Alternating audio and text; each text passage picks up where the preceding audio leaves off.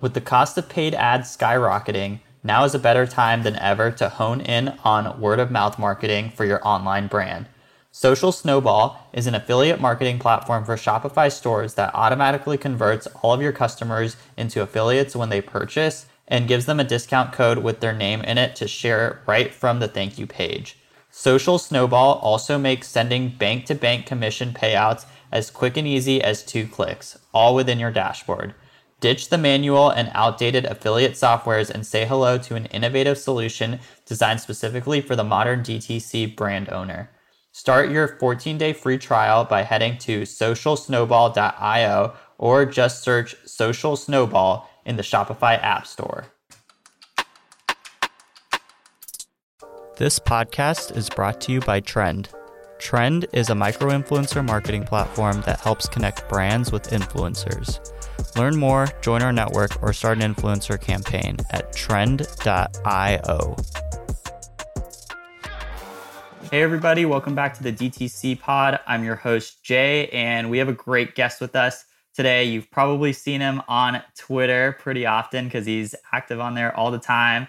Chase Dimon, who's one of the best e-commerce email marketers out there. He's also a partner at Structured and Boundless Labs. But Chase is really an expert in email marketing. Like I mentioned, he's on Twitter a lot, so you've probably seen his threads sharing awesome tips on how to write better emails, how to convert non-buyers, all of that really good stuff. And we're going to unpack it all in this episode. But before we go ahead and dive in, I'm going to pass the mic over to Chase. Chase, welcome to the show. If you want to give a quick little intro about yourself and tell us more about all of the projects that you kind of work on as well. Sweet, man. Well, first off, thanks for having me. I kind of got into marketing by accident. So at the age of 13 years old, I was diagnosed with Crohn's disease. And essentially that's inflammation of your digestive tract. And I was sick for an entire year just due to lack of awareness of this disease. Kept getting misdiagnoses after misdiagnoses. So at 14 years old, I basically took it upon myself to learn guerrilla marketing to raise awareness and fundraising for this disease. From 14 to 16, basically dedicated myself to this organization. At 16, became the youngest board member, served a 6-year board term. So then in college, I played college soccer. I couldn't afford to go to the school that I went to. So I had to work jobs and internships. I think I had like 8 to 10 different jobs and internships throughout college just to pay for my tuition. And during college and kind of through the Crohn's, I found my love of marketing and in particular email marketing, basically sending one-off emails, very personalized. Ended up working with some technical folks at the companies I worked at. They taught me how to do, mass email campaigns, some cold email campaigns, some opt-in email campaigns. So kind of found email and marketing by accident and been doing it now for a while. And today I run an ecom email marketing agency with a couple partners, and we love what we do. So at a high level, that's kind of my journey.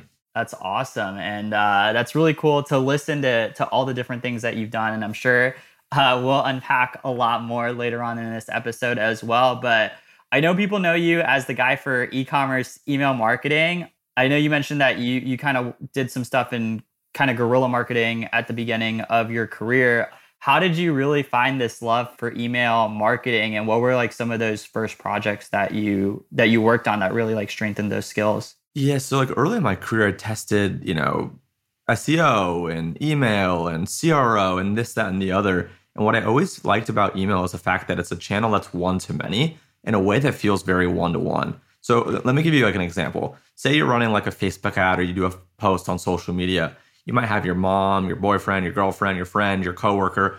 All these people can engage and interact with your post. And then there's ads and there's all this stuff going on your screen. Like your attention is everywhere. Whereas with email, if you have my email and I'm on your list or you're on my list and I send you something, obviously there's other emails in your inbox. But if I get you to open the email, it's just really me and you. And it's up to me as the marketer and the copywriter to keep your attention. So I could get your attention for 1 second, 10 seconds, 30 seconds, even a minute, depending on how good the copy and the design is. So I always like the fact that like email was really intimate, but in a channel in a way that was super scalable. So early in my career, I was basically building platforms and technology and services that brought together different communities. So I used email as a way to build audiences through cold email, and also email as a way to nurture and convert and engage folks to buy products or services or consume more content. So one of the first things I built was an ed tech platform that connected students at college campuses to others in their classroom. So essentially what I had done is I went to college directories, found a bunch of people's emails, just shot them notes saying, hey, Jay, I see we're both at so-and-so university. I uploaded some of my recent documents for, the business major. If you're in business too, why don't you upload some documents? Why don't we do an in-person study guide meetup? Why don't we hang out? That type of thing. So I basically built a social network around college campuses, and I scaled it through cold email, finding people's emails on college directories, as well as finding college Facebook groups and building out this operation where I was able to join hundreds and thousands of these college Facebook groups and disseminate info in these groups, and was able to scale it to hundreds of thousands of college students in about 6 months' time. So that was kind of one way in which I used email. From there, I went to go build an email travel series. So much like the Hustle, the Skim, Morning Brew, I did that same type of thing for travel, where every single week we would send you a different email featuring a different destination, some really well-known places, and as well as places off the beaten path. And we crowdsourced tips and tricks from locals and tourists. So Jay, wherever you're from, I would reach out to you and say, hey, Jay, you're from, let's say, Los Angeles, right? Would you mind submitting your tips and tricks for people that want to visit LA? Where to stay, where to go, what to do? So by finding people's emails on Instagram and kind of scaling that and sending hundreds of thousands and millions of emails, we were collecting tens of thousands of responses on these type forms where people were spending 10, 15, 20 minutes giving us info and videos and photos. And we ended up building like this UGC and this database that was so rich and so interesting. So we scaled that from 0 to 500,000 subscribers in 10 months. So those were some of the ways in which I used email early on. And then as like GDPR and some of these other kind of privacy things were happening, I moved from doing a little bit more cold email to strictly doing what I do today, which is all e-commerce, opt-in email marketing, all white, all above board, that type of thing. That's awesome. And so I know you share a lot of great tips on email marketing on Twitter. I mean, that's how I had found out about you. And you've done email in so many different ways. I know you talked about, the stuff that you've done on travel, and now you're doing e-commerce and all of those things. And I'm sure you've put together a collection of kind of like tips based off of your experiences. If you had to share with other brands that might be listening to this podcast, specifically in e-commerce, like what are some must-do things for email or email marketing for e-commerce brands? What would those kind of be? Yeah, that's a great question. So when I'm looking at a brand new account, if I'm doing an audit, whether it's a paid audit, a free audit, doesn't matter, or if I'm just giving feedback, there's a few things I'm looking for first. One is how many campaigns per week is someone sending, right? Are they sending one campaign a week? Are they sending 5 campaigns a week, right? And each brand has a different sweet spot. The way in which you know how many campaigns that you can send is just literally start with 1 per week. Look at all the positive engagement things. It's like the open rate, the click-through rate, the conversion, those types of things. Also look at the negative, rates. That's like the unsubscribe, the market to spam, and the bounced. If all of those are in line with industry standards, great. Send a second email. Cool. All those look great. Send a third email. Maybe that third email for your particular brand is where that friction point is. The open rates, the click-through, the conversions seem to dive, and the market to spam, the unsubscribe, the bounce seem to increase. Then for you, probably the equilibrium most weeks is sending 2 campaigns per week. I think what happens too often is we're A, marketers, but B, we're also consumers. And on the consumer side, none of us want to receive 3, 4, 5 emails a week from a brand, right? So then we kind of go on to the marketer side and we're like, oh, we don't want to send 3, 4, 5 campaigns a week, right? And therefore we only send one campaign a week or a few a month. So a lot of brands, I think, are leaving a lot of money on the table by not sending frequently enough. And by leveraging segmentation, I think that's also where people go wrong, is they're not segmenting their list. They're just batching and blasting. So if they send 5 times per week, you, Jay, might receive all 5 emails. Whereas with us and our clients, we send 3, 4, 5 emails a week. Not necessarily mean that one person's going to receive all 3, 4, 5 of those emails. They might receive 1 or 2, potentially 3 or 4, depending on the week, right? So I think those two, the segmentation and campaigns, are big ones. And then the other one is the automations, right? People think that like there's silver bullets. They just want to set it and forget it. Too often I go into a brand and they're like, yeah, we haven't updated this in 2 or 3 years. And that's not how it works. So on the automation side, you want to make sure that you have a touch point at each step in the funnel. So on the pre-purchase side, you want to hit people with a welcome series for non-buyers as soon as they join or opt into your list. If you have a product that goes out of stock, line up a back in stock flow, right? Automatically send them an email when that item is back in your store. Make sure you have the different abandoned flows, the browse abandonment, the abandoned cart, the abandoned checkout. That's all the pre-purchase side, right? Making sure that at each step in the journey, you hit them with content. Then when someone buys from you, right, you want to hit them with post-purchase content. That's things like customer thank yous, product information, basically educating people on how to use your product, product review requests, asking them to submit content in UGC, upsells and cross-sells, win-backs, right? So I think those are some of the things that we think about, right? Is making sure that you have enough flows in all the flows, and a couple emails in each of the automation setup, making sure that you're sending enough campaigns per week, making sure that you're leveraging segmentation. I think the last thing I would say is making sure that you have some kind of form that's collecting emails at least 5 to 10%. So for every 100 cold visitors to your website, you should be collecting 5 to 10 people. Those are some really great tips over there and really good benchmarks to look at as well. One other benchmark I'd be curious to ask about also is, I know you mentioned one of the pieces is like, there are brands that haven't potentially looked at all of the emails they've been sending like for the past 2 or 3 years, especially if they've been in business for a really long time.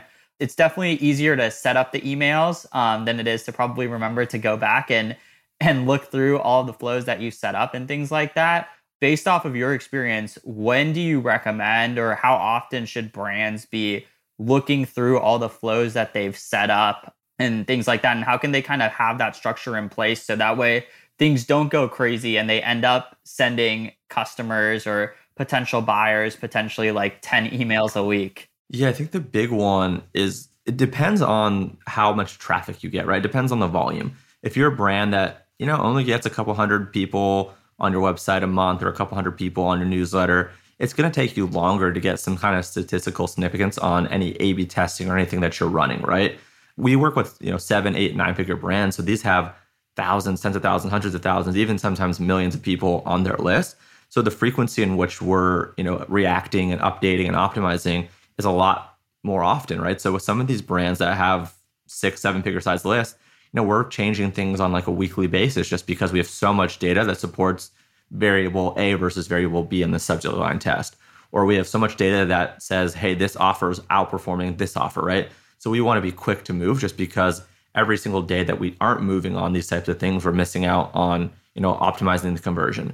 I'd say most people probably should be looking at, updating and testing and some of these things probably like on a monthly basis. I'd say at least once a month. Again, if you're a little bit smaller, maybe it's like a quarterly basis at the bare minimum. So that's that. And then in terms of how do you actually structure this, I think you need some kind of project management system. For us, we love Notion. It's notion.so is the website. It's like a Trello, Monday, Asana, so on and so forth. We're logging when we're updating things and which is working. We're kind of using it as like a repository. That way we can know for this brand versus that brand, how do people respond to emojis? How do people respond to all caps? How do they respond to this offer versus that offer? How are they interacting with plain text emails versus beautifully designed emails? So we work with so many clients that we'd have no way to remember that other than recording and logging it. And even for people that only have their own brand or only work with a few brands, there's so much stuff going on. There's so much noise that you have to log these things, even if they're just bullet points or screenshots. That way you can figure out what works and what doesn't work. Yeah, that makes a lot of sense. And I'll ask a follow-up question too. And I'm sure this probably depends on your audience size as well, because I know you hinted about having enough data to be able to test things. But for logging that information, how often should you be logging that? Obviously, open rates, I'm sure, especially if you send an email and then you're tracking that over the course of a day, that's going to definitely change over time.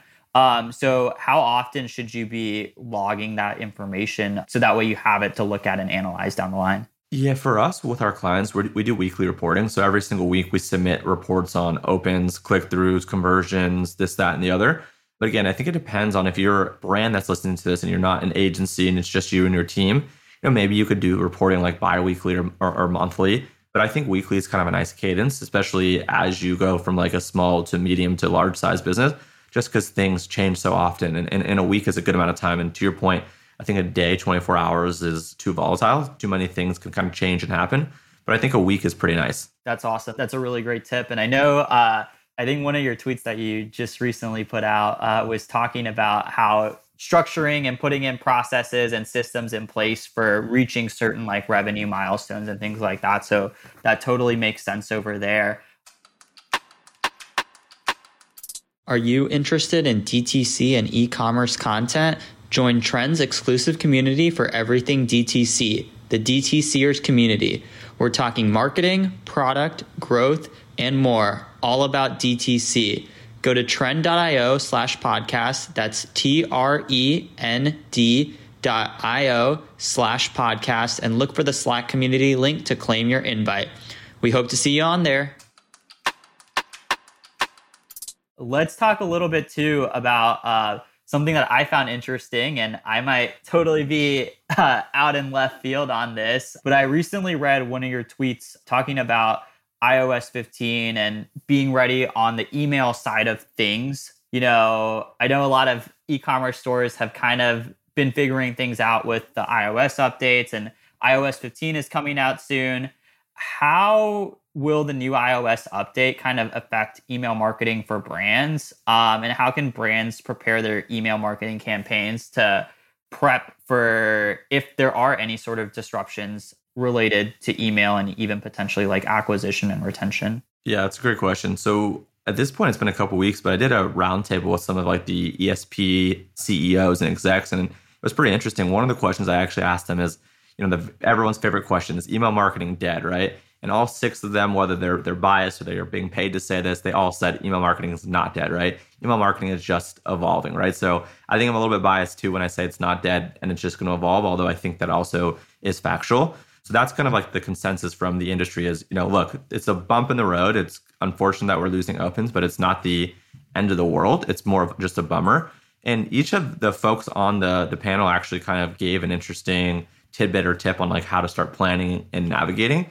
But I think really like I can summarize a lot of it as like you really have to focus on kind of like true business metrics, things like clicks, revenue per recipient, people that are responding to your emails, people that are active on your website, and really taking like a full funnel kind of hyper personalized approach more than just specifically emails and looking at things like cohort data and whatnot. So it's really important, I think, for a lot of this to like double down on people that are visiting your website, people that are buying from you, people that are clicking, and trying to get people to respond and engage in which, it's above and beyond the open. The open is nice, but that's just kind of the most basic form of engagement, right? The people that actually click, the people that reply, the people that forward, the people that visit your website, the people that purchase, those are the folks that you really have to kind of nurture and pay attention to. So I guess kind of the big thing right now is in a pre kind of iOS 15 world is doubling down on sending as many campaigns as you can, learning as much about your audience as possible, trying to figure out what type of content gets them to click. Because right now the metric that we have that's going to be going away is the whole open rate through click-through, right? So for example, open rates are going to disappear. So we're only going to be able to see click-through. But the nice thing that we have right now is of the people that open, how many people click through. So if you look at your ESP, say, for example, Klaviyo, right now, and you send to 100 people just to keep the math easy, say 20 of them open and 2 of them click, right? So if 20 of them open, that means you have a 20% open rate. And if 2 of them click, that means technically the metric you're going to see is a 2% click through. But when you actually look at the people that open versus clicked, that's closer to 10%, right? 2 into 20, if that makes sense, if you're following that math. So that's one of the things that you have to take advantage of right now is while we have the open rates, we're looking at not just the number of people that opened, but how many people that opened actually clicked, and doing everything that you can to move that percentage as high as you can. And the way in which you do that is a couple of things. It's the design of your email, whether that's just plain text or actually having something that's beautifully designed. What works better for your particular demo? The younger the demo, the more kind of graphics and GIFs and animation seem to convert. Whereas the older the demo, the more plain text seems to convert, and you have to have larger size fonts. So we literally at our agency have like 3 or 4 different kind of customer types where it's like the super young one, millennials, and then our parents, and then our grandparents. And we kind of break down like what each of those people want to see and how they're going to be engaging. So, our parents and our grandparents, they're typically opening on, desktop or some kind of iPad or tablet, right? So we want it to be really big, really easy to read. We want to optimize for desktop and tablet. Obviously, we want to make sure it's mobile optimized as well, but it's not as important for that demo. Whereas for the mobile, or kind of for the millennial demic, mobile is so important, right? For our age and younger, mobile is everything, right? Making sure that we're curating, driving experiences, those types of things. So I think it's understanding your audience through testing as much as possible right now. It's going to be key for those who are going to have all the data to hopefully win in a post iOS 15 world. Yeah, those are some really great tips over there, especially talking about how you can kind of benchmark. And I love how, you are so focused on the data over there, which is really great. One thing that you mentioned that I'd love to kind of talk about a little bit more in detail is about plain text emails versus well-designed emails. There's definitely people that pull in both directions. So thinking about that, what are some ways that you can kind of find out what are the best approaches to there? Do you have a personal preference? And then the other thing I'd ask about too is for like brands that are doing fancy design emails, how do you make sure that you also don't end up in like a spam box? Yeah, man, I think the debate on like plain text versus beautifully designed emails is like a crazy one. I don't know how people are so bullish on their own camp and everyone's like 100% like you have to use plain text or 100% you have to do design. And like, I think that's wrong, right? I think there's a group in the middle where you can and you should be doing both. So I think there are times and places where plain text makes more sense. I think there's times and places where designed emails make more sense. So for example, I'll give you a couple of use cases. Say you're sending a campaign. When a campaign is a one-time send to a group of people, right? Think about a product launch or a holiday offer. For product launches, having something that's visual is really important. Showing people, lifestyle and product photography of what kind of you've launched, I think within the email is a really great way to drive that click. Obviously, you don't want to give them everything because you want to draw their interest, to the landing page and to the website, but giving them enough that, intrigues them and shows them it, I think is super important. On the flip side, right? So say, for example, Jay, I purchased from your company today, right? You'll want to send me a customer thank you email either today or tomorrow. And I think that's a really great candidate for a plain text email. Hey, Chase, Jay here from so-and-so company. Thank you so much for your purchase today. Thank you so much for your purchase yesterday, whatever it is. It means a lot to us. Here's some information that's important for you while you wait. Here's how to use our product. Here's some popular tips and tricks. Here are what other people have to say. Thank you so much. Signed off Jay, right? Like that's a really great candidate for a plain text email. And then there's a lot of other emails that you just flat out have to test because, a holiday offer, an all plain text might be better than a designed email, or as having a cool GIF or cool animation within a holiday email might perform better. So it really just depends. It's hard to say, which is going to work better unless you try. And obviously you need some significance in your data. We like to see at least a couple thousand people interacting with each variation. Obviously, if you don't have that many people on your list, do the best that you can. A couple hundred people will suffice. So that's that piece, right? You asked about kind of the spam and all of that. I think plain text, designed emails, those are important, obviously, to some degree where you land, but those aren't the most important. Sending to engage segment, your domain reputation, kind of your reputation on Klaviyo, MailChimp, Drip, all the platforms is really important. And having just content that people want is really important. So I think there are a lot of variables. I don't think just because you have an image, you're going to be in spam, or just because you have plain text, you're going to be in the inbox. Although those are important things to wait and kind of keep in mind. Yeah. And thanks for kind of diving into that a little bit deeper over there and sharing your thoughts on that. So, I know we've talked a lot about email and some really good email tips. I know you recently just released a guide that you're selling that's on welcome series, pop-ups, all of that good stuff on kind of like the acquisition for list building and all of that good stuff. If you can share at least just a little bit of some of the interesting takeaways that you've kind of learned over there from building that collection of resources, that would be great. Yeah. So in terms of like email collection, for example, a lot of people are trying to collect phone number and email. And through our testing and through some of the data that I've seen from some of the providers, the order in which you ask for a phone number or email actually matters. So when we've asked for phone number first, email second, it's performed a lot worse than if we ask for email first, phone number second, right? So the order in which you ask for the data actually matters. And that was kind of interesting to me, right? Like you wouldn't think initially that would actually have a pretty decent conversion uptick or downtick, but it actually did. So I guess to round that out, making sure that you're asking for email first, phone number second. Email, everyone's used to giving their email, right? It's less intimate, it's less personal. Obviously, it still is a very personal, intimate channel, but giving you someone's phone number to you is a little bit more personal and kind of protective. So if you get them to take that first step of giving their email, hopefully they'll give you their phone number next because they've already taken, one step in the funnel. So that's really important. And then having different types of forms depending on the traffic or the device. So for example, having a pop-up on desktop and kind of a flyout on mobile is really important. I kind of go into details about that and why those are important. And then I just show a bunch of examples on like, this is a good form and this is how it's converting and here's the behavior. This particular form is on exit intent. And it says, hey, before you go, enter your email to be entered into a monthly giveaway, or before you go, here's this free shipping offer, right? So testing, immediate time delay, few seconds based off a page scroll, exit intent. Those are all really important things to test when you're trying to figure out the right behavior. You also want to test like the different images, a product image, a lifestyle image, an image of a guy, an image of a girl, an image of a family, right? And the copy, the offer. There's so many different things that go into a great pop-up or a great form that most people don't think about.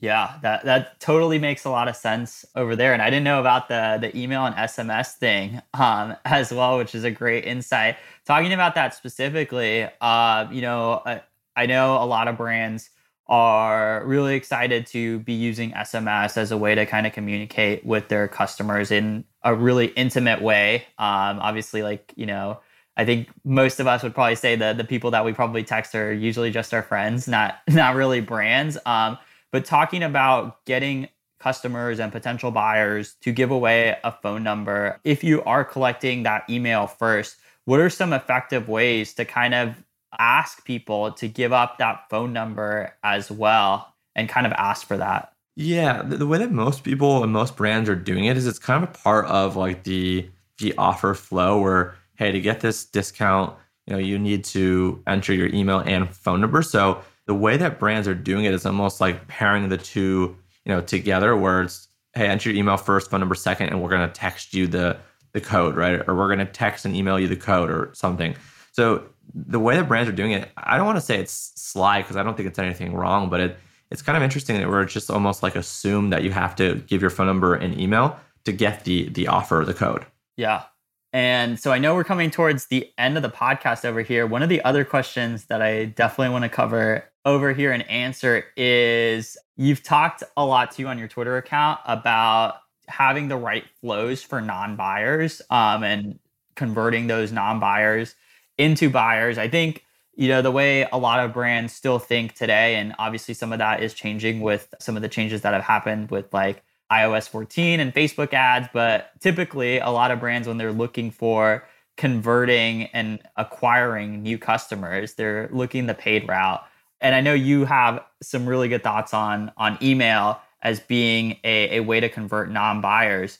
What are some tips that you can kind of offer there to get brands thinking about, hey, email is also a really powerful way to convert those non-buyers and potentially like target and talk to those people also? Yeah, I think the most obvious one, and I'll start here and we can go deeper if you want, is kind of starting with the welcome series for non-buyers, right? So you have some kind of pop-up, fly out, some kind of embedded form. People enter their email in exchange for an ebook, entrance into a giveaway, free shipping, $10 off, 10% off, et cetera. So the first few emails that you actually send your subscribers after they join your list are honestly some of the most important messages that you're going to send them ever, right?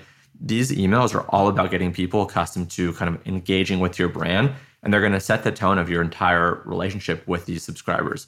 So typically we'll go into like a 4-part email sequence. And at any point in the funnel, if people convert, they get moved from the pre-purchase into a post-purchase flow. But I'll kind of go through it at just a high level, like the 4. So the first one, quite simply, is just like a welcome, thank you, and delivering the discount code or whatever the offer was, if it's applicable. If there's no offer, obviously you don't say anything there.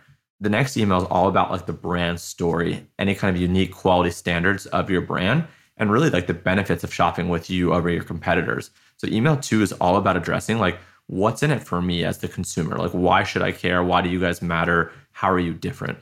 The next email from there is all about social proof and popular products. So social proof typically comes in the form of press mentions, customer reviews, celebrity or influencer endorsements, the number of retail stores that you're in, so on and so forth. And then displaying any of your best or your best sellers is important as well to help guide people towards the products that other people love as well.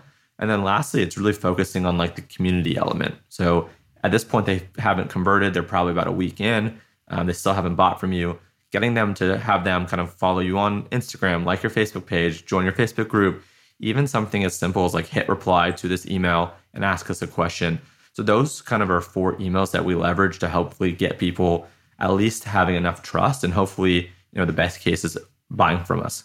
Yeah. And I love how you outlined that over there. A lot of actionable tips for people that are listening in to work on if they haven't yet.